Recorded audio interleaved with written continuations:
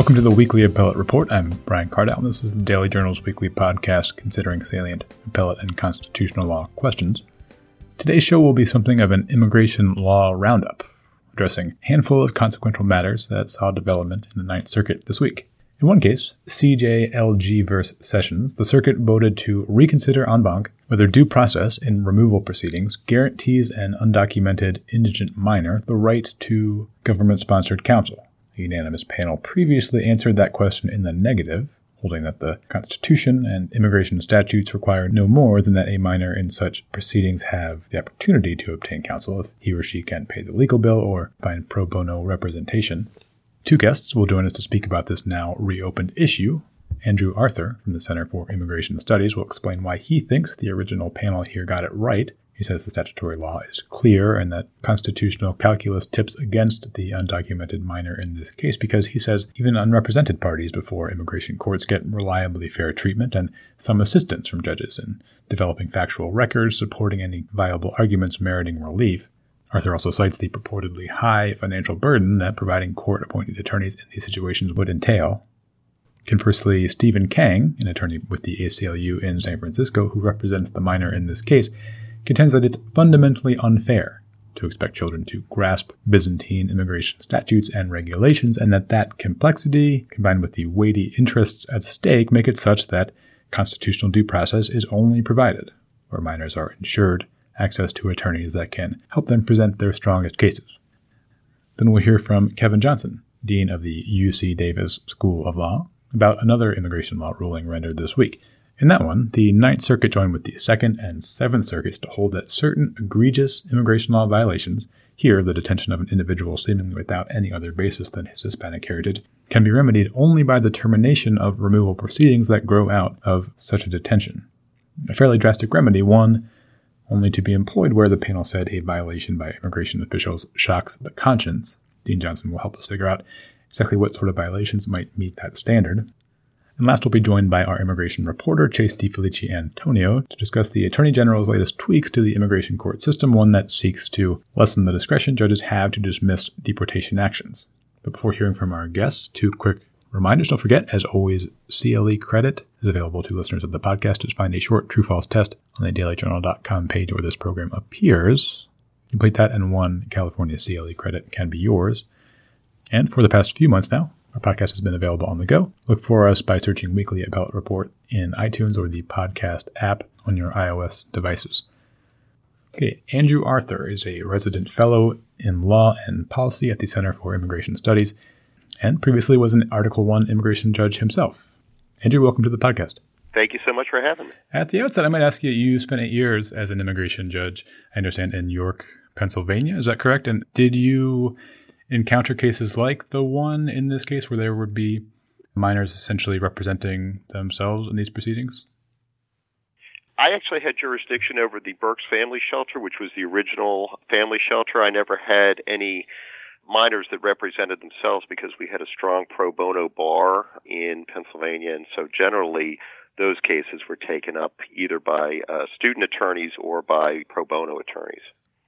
That's one piece of the panel opinion, and I came down a few months ago, that is not really directly kind of fleshed out, but there seems to be hints of that fact or the usual availability of pro bono options for parties like this. Is it, in your experience, in most places, is that fairly common that pro bono options are available? Yes, actually it is. Again, there's a strong pro bono bar in Pennsylvania, and in fact, I would teach a class every year for about 4 hours to private attorneys who were interested in doing pro bono work in immigration. So, we would regularly train them, and the trade-off was that if you took the class, then generally you had to take one case per year. But yeah, generally finding attorneys for minors or for families was not an issue.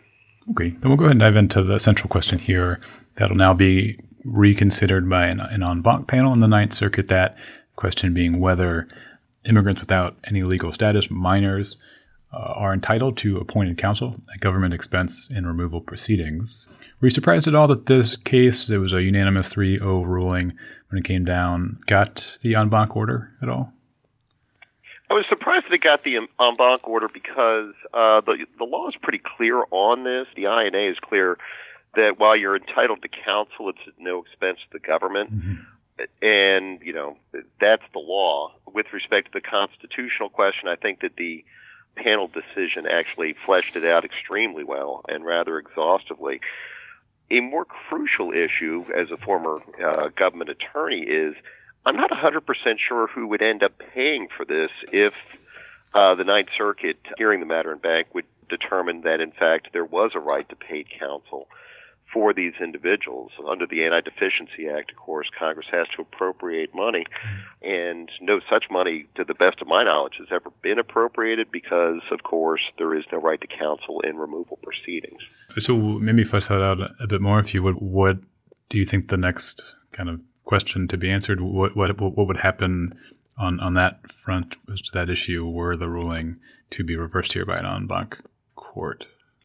I think that if that were to happen, that the Justice Department would seek a stay from the Supreme Court. In fact, it wouldn't surprise me if the Ninth Circuit were to reverse, the en banc panel were to reverse that, it would probably do so and stay its own decision pending a determination by the Department of Justice as to whether it will be filing a petition for certiorari with the Supreme Court. Do you have a sense of the sort of jurisdiction of that potential future ruling if the Ninth Circuit were to declare that minors in this situation were entitled to appointed counsel? Would that purport to apply to all removal proceedings around the country, do you think?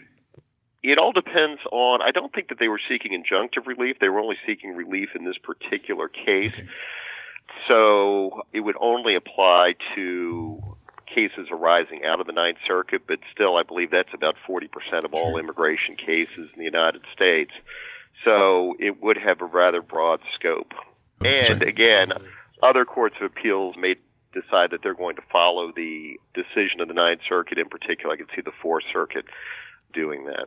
Okay, maybe we could just dig into a couple of the main arguments that will now be re-mustered before the Ninth Circuit here. As a kind of preliminary constitutional matter, and correct me if I'm wrong, but no one is asserting, neither the government nor any other parties, that the Fifth Amendment due process right is not enjoyed by undocumented minors in these removal proceedings, right? That is sort of stipulated that it does apply to those parties. Is that right? That is correct. Okay. Then what is the main argument advanced by here the ACLU representing CJ, the minor? It seems like it sort of goes on a couple of tracks, one statutory and then one constitutional. Is that right?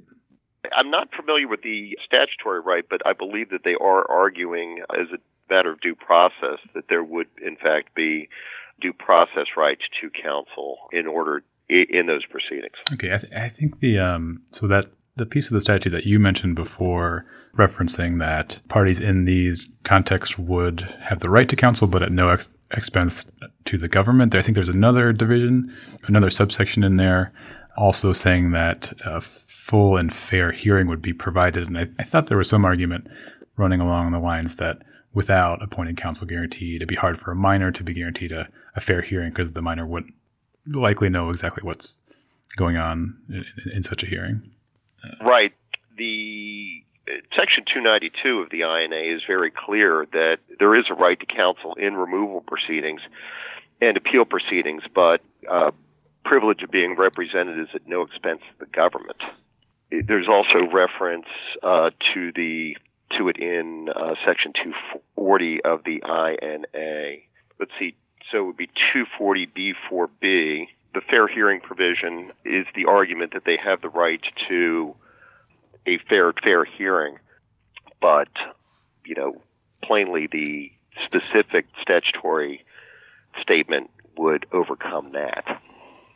Yeah, that seemed to be the line of reasoning that the panel used, that the previous section was more specific in providing that the right to counsel would be at no expense to the government. So that would conflict and as being more specific, supersede the B4B section that you mentioned.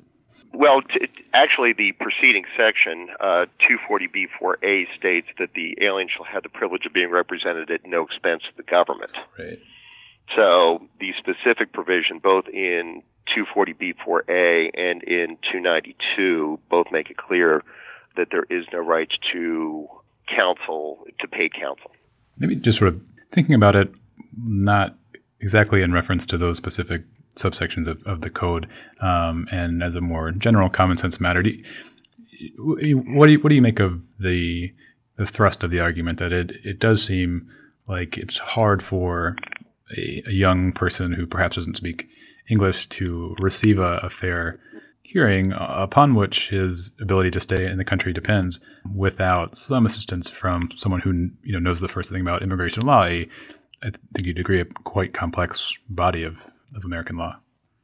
The immigration judge himself or herself is responsible for ensuring fairness in the hearing, and generally, and I've had many hearings involving pro se applicants, incumbent upon the judge then to ensure that occurs and to ask appropriate questions to flesh out the claim that is made. Immigration judges are slightly different from most other judges, as the panel decision makes clear with respect to that. And again, as it relates to a particular social group, these could be, very fine points that even experienced counsel can have issues with. So in that instance, the judge would question the applicant with respect to the claim to determine the basis for it. There are a couple of different precedential supports that attorneys supporting CJ here tried to rely on. One of them is I believe it's the U.S. Supreme Court decision in re Galt, which extended a guaranteed right to counsel to minors in outside of the criminal context, a civil delinquency proceeding. What's the difference of opinion between the attorneys for the minor here and the panel as to, I guess, what exactly that in re Galt opinion provides and where it's circumscribed to? And the panel's view not give a right to appointed counsel here. Well, as the panel noted, quote, due to the awesome prospect of incarceration that could result from an adverse ruling, the child and his parents must be notified of the child's right to be represented by counsel retained by them, or if they're unable to afford counsel, the counsel will be appointed to represent the child, close quote. And that was from Galt, and argued that the respondent or the petitioner in that in CJ argued that as a general rule, children cannot receive fair hearings with absent counsel. But the panel found that was unpersuasive because none of the cited authorities go so far as to create a right to government-funded, court-appointed counsel for aliens illegally present in the United States. Even independent there being a clear precedent to support CJ's position here, of course, a constitutional argument could still nonetheless be made. Tell me briefly about the constitutional math here that applies. The panel laid out this three-part Matthews test, whereby a party could show a violation of a due process right based on some balancing of the party's interests and the, I guess, fairness of the proceeding in the event that counsel was not appointed, and then also the interest of the government and sort of the burden of providing an appointed counsel. Tell me a bit about how that calculus works. With respect to that, they did the balancing test and they determined, I believe, that the last two prongs were not actually met in CJ's case here. Yeah. It seemed like the panel relied fairly heavily on the idea that these hearings are fair whether or not a minor is represented by counsel, because of what the point you mentioned earlier, that an immigration judge it's incumbent upon him or her to develop a factual record. And I guess is the idea that if a minor has justifiable reasons that might support, say, an asylum claim, the immigration judge it is his or her duty to bring facts supporting that potential claim out? Oh, absolutely, yes. And in fact, it's well established that duty rests upon not only the immigration judge, but in certain instances, of course, as my former boss, Janet Reno, said, justice is done, or the Department of Justice wins when justice is done. So as a trial attorney in cases involving pro bono aliens, I would attempt to elicit any evidence that would support an application if one were appropriate. Then I guess walk me through how you see this case going forward now to the en banc panel. Do you have any thoughts on what the perhaps most likely outcome is. Obviously, if the circuit voted to take another look, that indicates some perhaps inclination to decide this one differently. Well, I mean, needless to say, any time that there's an en banc order, it's either a very important issue and plainly one that they want to resolve, or one that they want to reverse. I can't really tell you in this particular instance which way the panel is going to go. Needless to say, Ninth Circuit en banc is different from the rest of the country, just because of the large number of judges and the way that they break up the panels. So, again, though, there is a clear statutory statement at two different places within the INA that notes that there is a right to counsel, but at no expense of the government. And so, overturning that, I think, is going to be a heavy lift. That doesn't mean that the Ninth Circuit's not going to, but I would really question whether the Supreme Court would go along with that determination. Just one last one. Do you have a sense of what that burden on the government would be, that third prong of the constitutional test, were appointing counsel required in hearings like this? The panel suggested it would be a fairly large financial obligation for the government to meet, although the panel did stress that that wasn't the reason they were holding against CJ, that the main reason was because these hearings are by nature pretty fair. But they did say that it would be a fairly large burden. Do you have any information or research on that point? Yeah, I mean, the government in that case actually discussed the amount of money that would be involved, and it was significant. I believe they said it was something like 68% of EOR's budget, $276.1 million per year. Okay. We go ahead and leave it there for now and see how this case plays out in the next few months. Andrew Arthur from the Center for Immigration Studies, thanks very much for being on our podcast. I appreciate it. Thank you. Have a good one.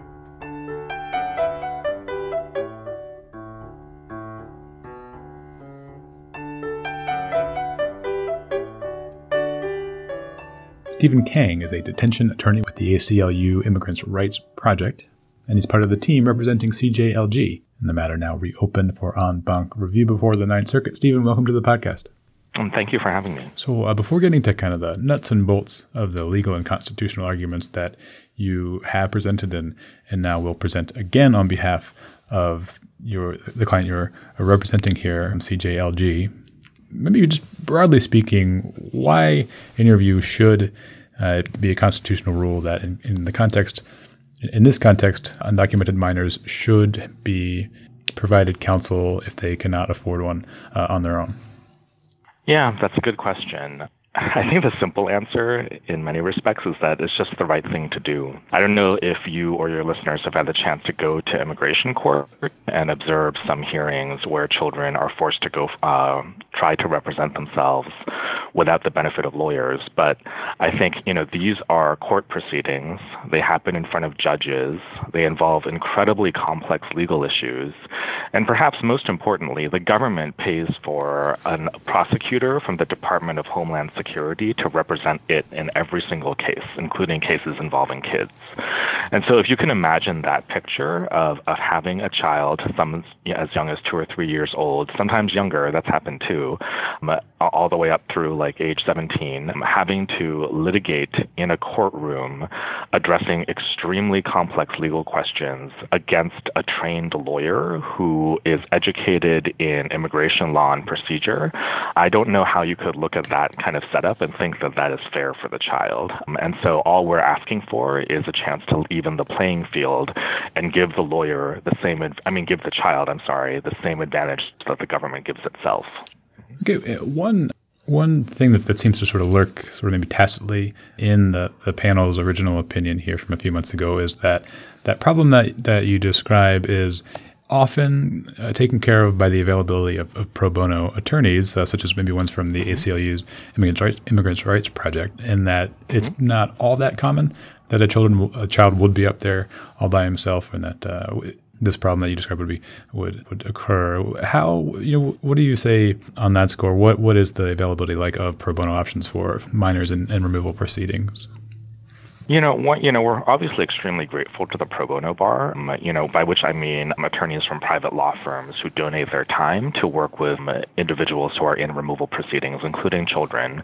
And obviously there's a very healthy nonprofit community, especially here in California, that spends a lot of time representing kids who are facing deportation. But, we wouldn't be here if that were enough. There's children, despite all the resources that go into representing kids from both the nonprofit and the pro bono bar side of things, as well as despite all the effort and the resources that go into that, there's still a lot of kids who need lawyers and don't get them. And so, and it would be one thing if the government, were to say, we won't proceed against the kid unless they have a lawyer. It would be one thing if the government were to take that position. But that's not what they do. What they say is that we're going to proceed against every kid, regardless of whether you have an attorney. And so either you, kid or child, you should, use your own resources to try to find a lawyer to help you, or we're going to, go forward with the case. And once again, that doesn't seem like a fair system to us. So. Sure. Now, the notion of a constitutionally guaranteed right to counsel, largely exists in the context of criminal law.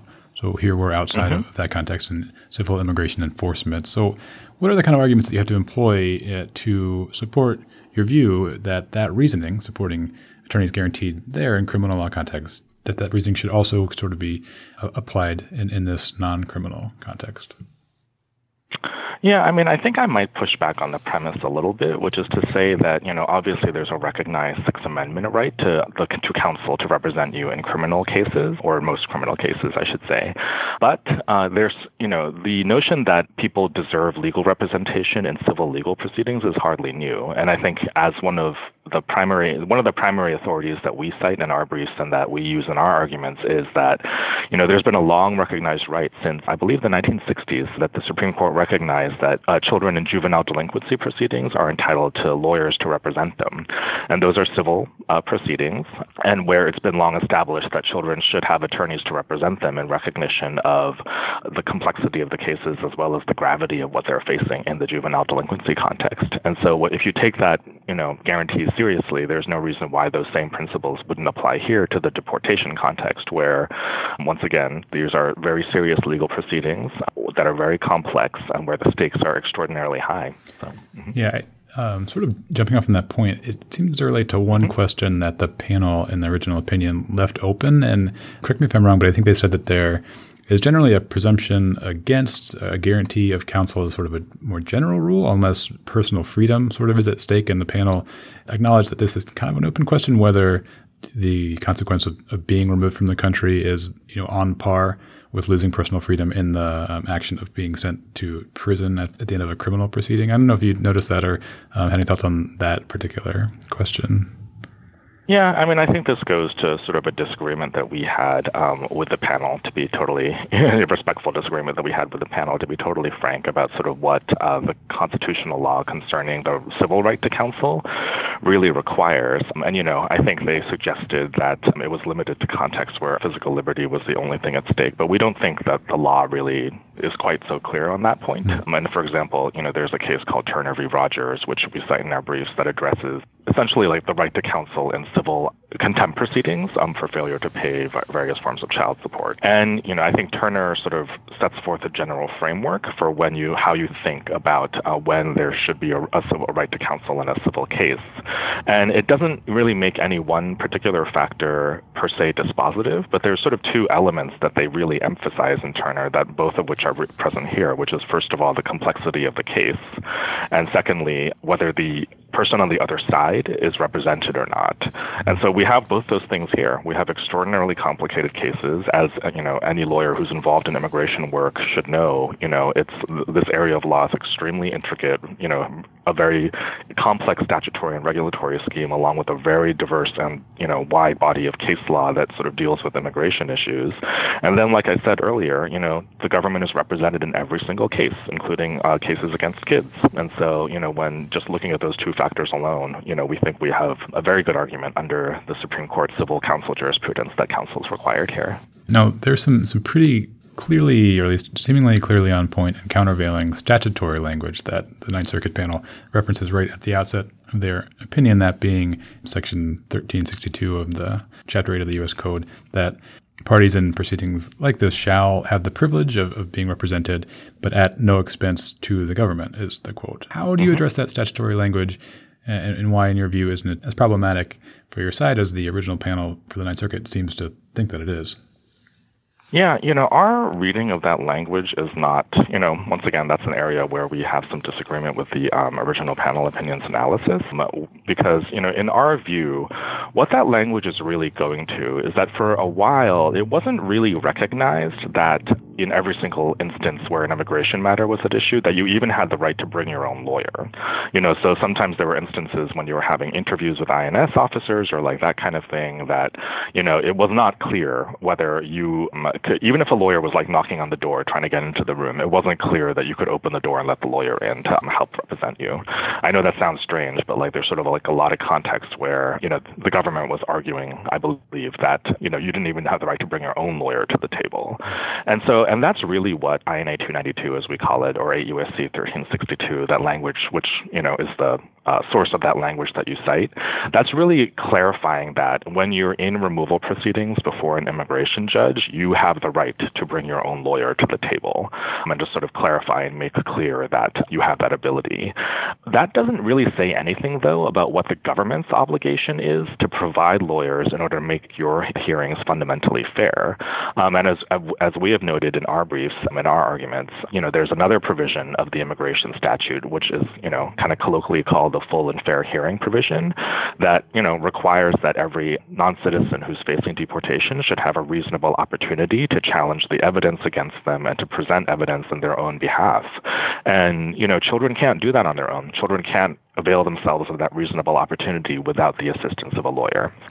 Setting aside maybe that statutory argument for a second and moving to the more constitutional law argument springing from the Fifth Amendment due process guarantee, what does that look like? The framework that the panel sets up is a kind of a three-part test from a case Matthews versus Diaz. Is that also the approach that you walk through in supporting your claim that that three-part test involves sort of the interests of the petitioner at issue and government's interest, and as a balancing test also including kind of how fair the proceedings would be without the party having the assistance of a counsel? Does your constitutional argument work through that framework mostly?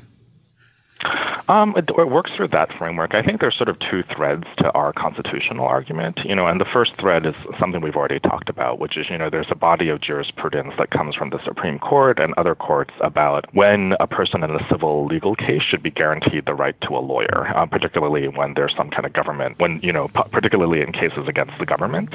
And so that's cases like Galt and cases like Turner v. Roger and Lassiter and like a sort of line of Supreme Court authority that addresses that issue in different contexts. And so we draw from that body of law, and I think the panel addresses it in part.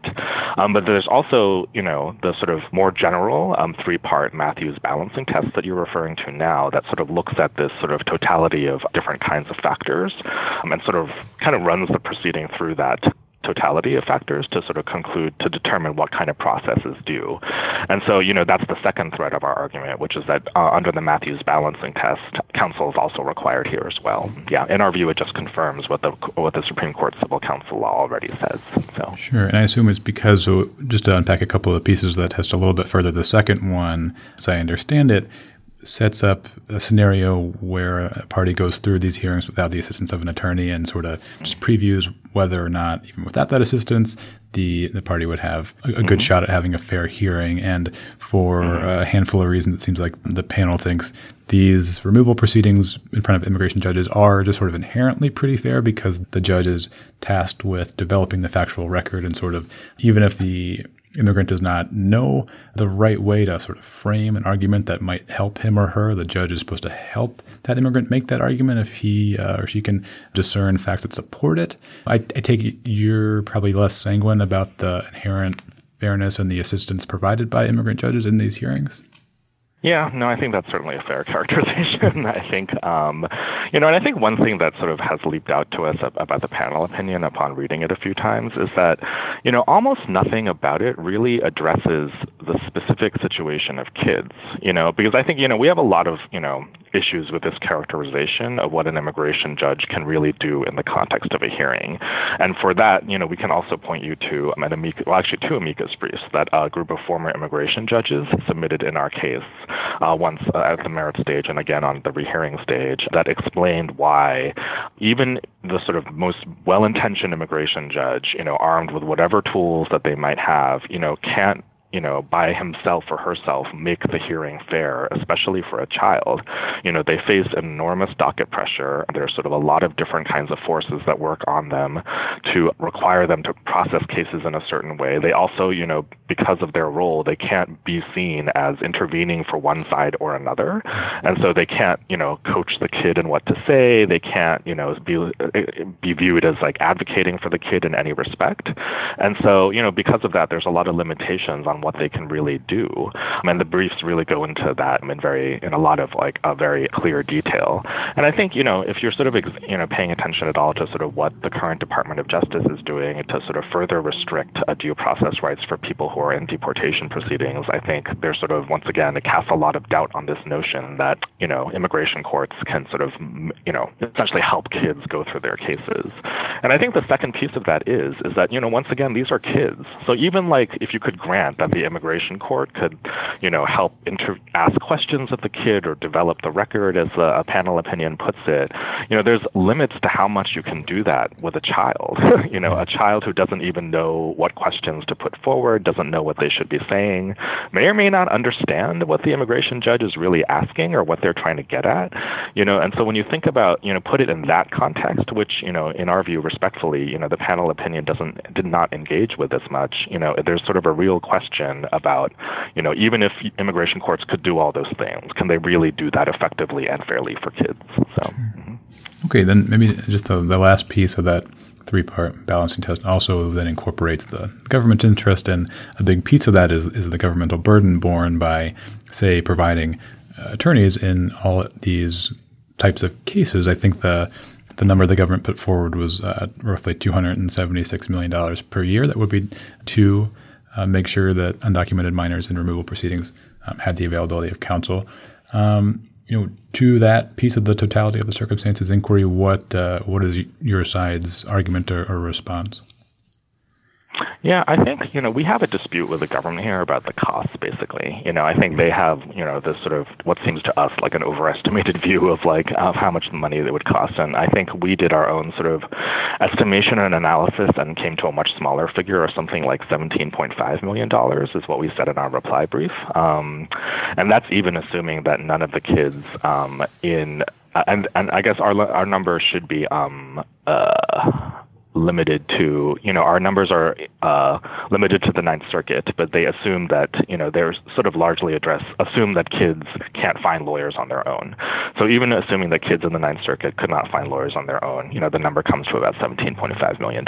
But, when you think about it, once again, the government pays for a lawyer for itself, for every single case they prosecute. So once again, to make a proceeding fair, why can't they pay, to level the playing field, why can't they pay for the kid's lawyer as well? Okay, maybe just one last one for you. Do you have any thoughts as to the potential path forward for this case? Does it seem, and I don't know if this is the kind of thing that attorneys working on cases like this have in mind at this stage, but does it seem like the sort of one that might find its way up to the Supreme Court after this en banc review? It seems at least to have the potential that the Ninth Circuit could reverse the panel, which would certainly put them at odds with the current administration, and which seemed like it might be the sort of case that would be ripe for a review by the High Court. Yeah, I think, to be honest, it's too early to say. I think we're very obviously happy about the grant of rehearing, but, there's sort of a lot of phases to get through before we reach that point. And so right now we're just sort of focused on the arguments that are going to happen in December, hopefully. So, sure. Yeah. Great. Well, then I can let you get back to crafting those. Stephen Kang, I really appreciate you taking some time out for our show. Thanks again. Sure. Thank you.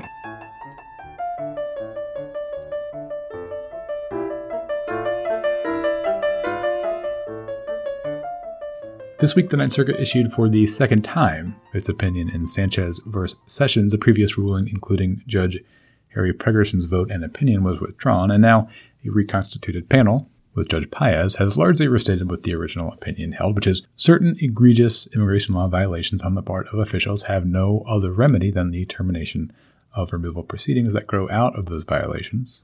Kevin Johnson is the Dean of the UC Davis School of Law and maybe Apollo's Professor of Public Interest Law and Chicano Studies. He's here to help unpack that standard set up by the Ninth Circuit. Dean Johnson, welcome to the show.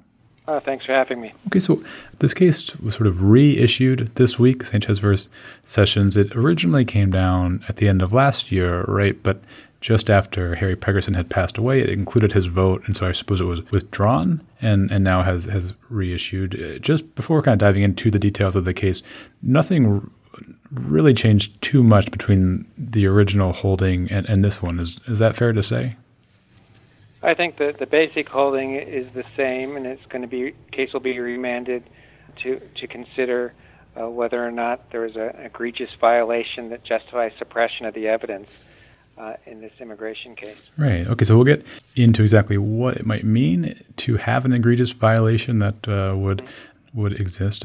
In this case, we have the petitioner, Luis Sanchez, who has been in the States for, I believe, over 30 years after having originally entered without authorization. He goes on a ill-fated fishing trip, is picked up by the Coast Guard, needs to get towed back to shore when his motor dies. And he is then ID'd by the Coast Guard, who it sounds like suspect he might be in the country without authorization. He possesses a California driver's license, right?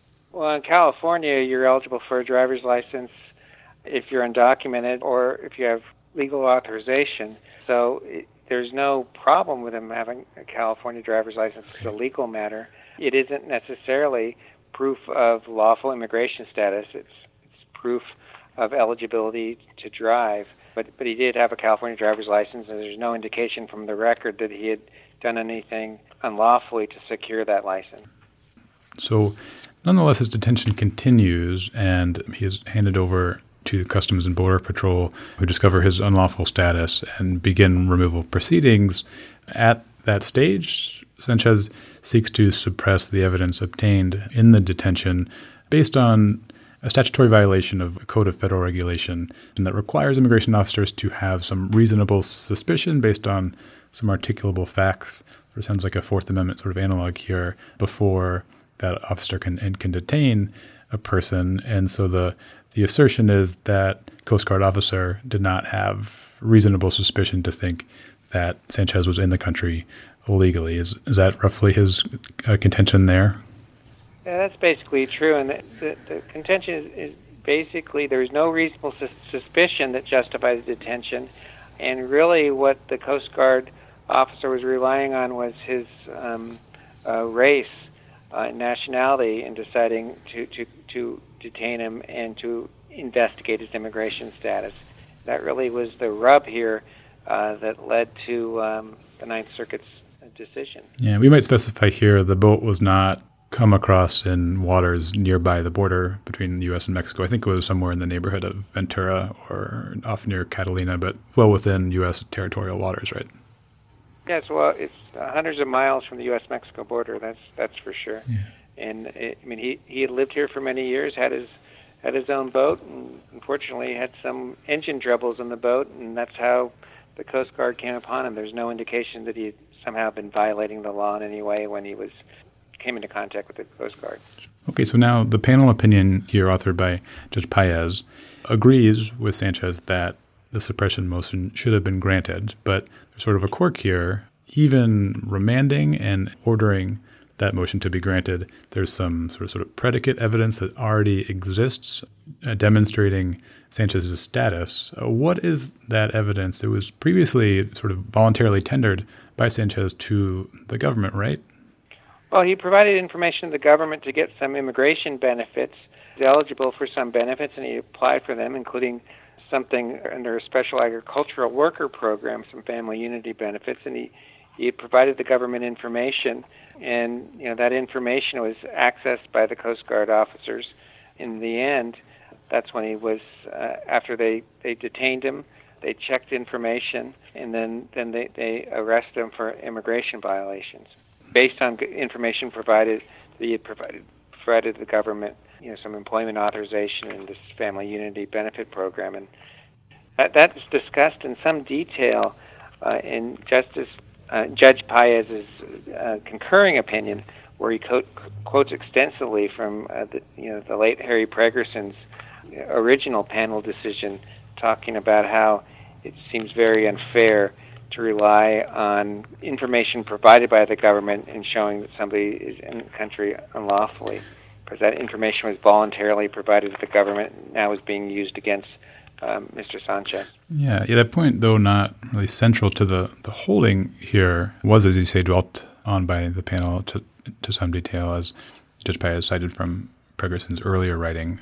Is a interesting question. Has it been dealt with by courts previously? Because in those programs, presumably, if the government is creating those programs, there is some mutual benefit between the folks that avail themselves of the program and the government. Here, would presume allowing folks to join the workforce to a certain extent and help the economy that way. And so obviously Judge Paez's argument goes that if, at the time those programs are administered or when an individual enters into the program, if the government were to say, well, just so you know, we can use this evidence against you in any future immigration case, it would chill participation in those programs that would seem to have benefit on both sides. Have courts really wrestled in any depth with Pregerson and now Paez's concern of the government using this information willfully given to prosecute immigrants later? Generally speaking, there hasn't been an issue that's come up much in litigation, and I'm not aware of any sort of definitive court ruling in the case. But it is a very topical issue because there's a great deal of concern now in various immigration programs, including the Deferred Action for Childhood Arrivals program, that information provided to the federal government to get relief under the DACA program might be used by President Trump and his administration to deport non-citizens from the United States. So this issue really is topical right now, as people are trying to figure out, well, what information that I voluntarily provided the government might eventually be used in immigration proceedings at some later point.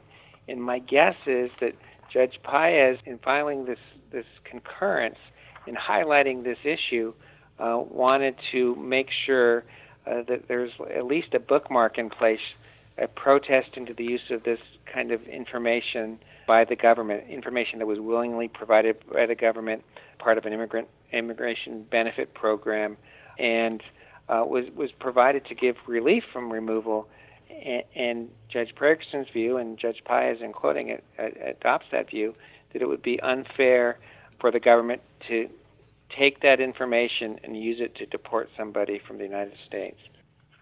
So then the opinion moves along. So notwithstanding that problem that were the case remanded and the suppression motion granted, nonetheless, Sanchez wouldn't really have a remedy because this other evidence would go in. The panel says if there are certain instances in rare cases where a violation of the regulation, here that one saying that the officer needed reasonable suspicion, if a violation is egregious, then not only would there be a remand granting the sort of order we've talked about already, but that, in fact, removal proceedings could be terminated altogether, I believe, without prejudice.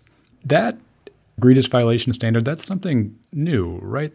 Well, it's kind of peculiar to immigration law, and it comes out of a Supreme Court decision, a case called Lopez-Mendoza. And basically, a removal proceeding is a civil proceeding, not a criminal proceeding. And generally, the exclusionary rule only applies to criminal proceedings, not civil proceedings. But the Supreme Court said that in certain egregious circumstances, with egregious violations of the law, the exclusionary rule in throwing out evidence might apply in a civil removal proceeding. And the courts have decided a handful of cases dealing with this egregious violation exception, and in a number of cases, the courts have found that reliance on race or nationality in immigration stop and seizure and detention did constitute an egregious violation that could lead to suppression of everything surrounding the arrest. So we don't have a good deal of case law describing the egregious violation exception generally, but we do know that exclusive reliance on race is an egregious violation that justifies suppression. to the extent you might be able to forecast with that as maybe the main thing that we know about the egregious violation standard, how far do you think it might reach? How many cases could it encompass? I suppose, how narrow of an exception, how rare of a remedy do you think this egregious violation would be? I think it's a fairly narrow exception. The exclusionary rule is not a particularly popular or often invoked legal rule in either the Fourth Amendment criminal situation or the civil situation. And I think that the courts reserve it for those kinds of violations that just seem so patently unfair, and suppression, the extreme remedy of suppression, withholding evidence, is justified. So I don't see this as having a huge impact. I do think it's another sort of decision that makes it clear that reliance on race alone to question somebody's immigration status is inappropriate, unlawful, and isn't going to be tolerated by the courts. That's not to say that if you relied on many other factors besides race, that we'd see many egregious violations of the law.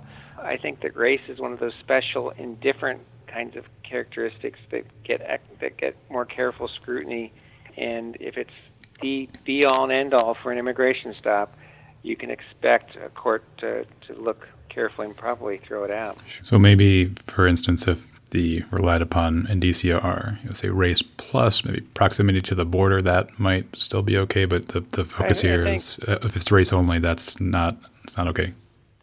Yeah, I think that's exactly right. Race race is not supposed to factor into the analysis, but even if you consider race, if there are a variety of other factors, the Supreme Court has said that all the circumstances, the totality of the circumstances, might weigh in favor of a stop. But if you're relying exclusively on race, that's certainly not going to be sufficient.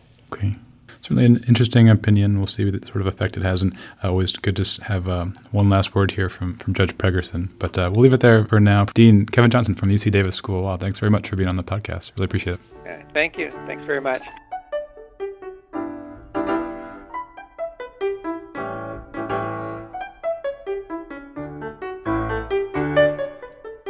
An immigration roundup would hardly be complete without a quick visit from our immigration beat reporter, Chase DiFelice Antonio. He's here to discuss some new Department of Justice guidance to immigration law judges. Chase, thanks for dropping in. Good to be here.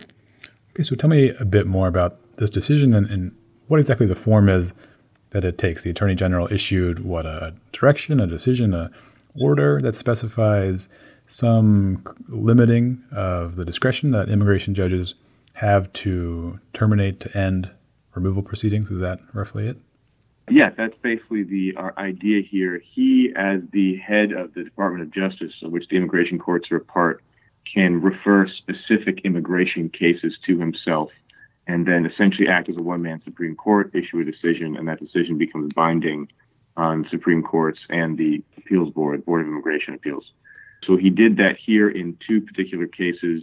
Were deportation cases where folks concerned were going to be ordered deported, but the judges in each case decided to terminate the cases, throw them out, and based on essentially their own discretion.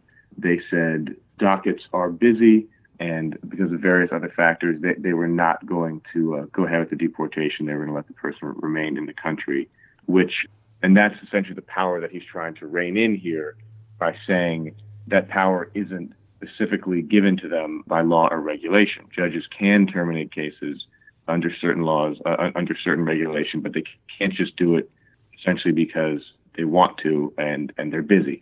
And so he's trying to essentially clarify what is already the law. Okay, so there is no sort of portion of any regulation that might say cases could be terminated or dismissed for these enumerated reasons, or also at a judge's discretion. That's basically what the Attorney General is saying, that there must be kind of some stated legal basis upon which a case can be dismissed. Otherwise, it has to go forward. Right. He is saying that. And it's also not incredibly clear how often judges just dismiss cases out of hand because of a busy docket or something like that. There are statistics on terminations every year, but it's not broken down in terms of reasons as far as I can find. Yeah, that's going to be my next question, is just how many cases this might reach. It sounds like there's no central repository of information saying when discretionary terminations occur. But do you have a sense from talking to folks how significant, how big of an impact this decision would have, how many cases it would reach? So in financial year 2016 and 2015, which are the most recent years where data is available, there were over 20,000 terminations of completed cases in the immigration courts. But as you said, it's not clear which of those were discretionary and which of those were based on law and regulation. Although I did talk to a spokesperson from the National Immigration Judges Union, Judge Dana Marks in San Francisco, and she said it's really hard to tell. Impossible is the word she used to tell how many cases this is going to impact, because she said her and other judges already kind of followed this pattern that Sessions is laying out. They already only terminated cases based on regulation, or if, for example, the Department of Homeland Security did not meet their burden of proof to prove that someone should be deported from the country. So it's something that isn't really well tracked, and it seems to kind of remain to be seen how many cases that this will really affect, how many judges this will actually practically rein in. Then if this is not that much more than just re-articulation, a re-enunciation of the way the process mostly works already, I suppose it must seem like a largely sensible move to most practitioners in the immigration context. But to any extent, have you heard from folks that think that this decision encroaches to any degree into the purview of immigration judges, who might feel that the Attorney General is trying to sort of force their hand and compel them to decide cases a particular way? Well, it's interesting because the Immigration Judges Union did not seem terribly up in arms about this, but immigration lawyers and advocates actually were, more so than the judges themselves, which I found kind of surprising. Some folks that I spoke to who work on the nonprofit side but also represent immigrants facing deportation and are lawyers, they seem to think that it was an encroachment on the power of judges, because even though there's nowhere that says judges absolutely cannot do this, it was kind of an accepted power. There's certain things in the immigration court that judges have kind of always been able to do that haven't been challenged, and their concern was that this would pressure judges to issue final decisions in cases faster. So whether it be a deportation or not, they were kind of framing it within the larger context of the Attorney General wanting to speed up deportation cases and get through a very large backlog, which he has repeatedly said is one of his large policy goals. You have a very busy beat. I'll let you get back to it. Chase DiFelice-Antonio, thanks for hopping on the podcast. Really appreciate it. Thanks for having me.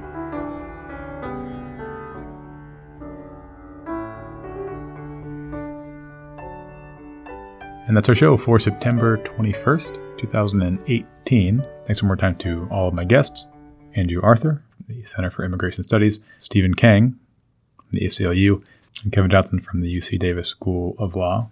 So thanks to Chase DiFelice-Antonio and my production staff here, particularly Nick Perez. Of course, thank you for tuning in. It is tremendously appreciated. Don't forget that by making it to the end of this episode, you are entitled and have certainly earned one California CLE credit. Find a short true-false test on the dailyjournal.com page where this program appears to collect it. I'm Brian Cardell. Look forward to speaking to you next Friday. Have a great week.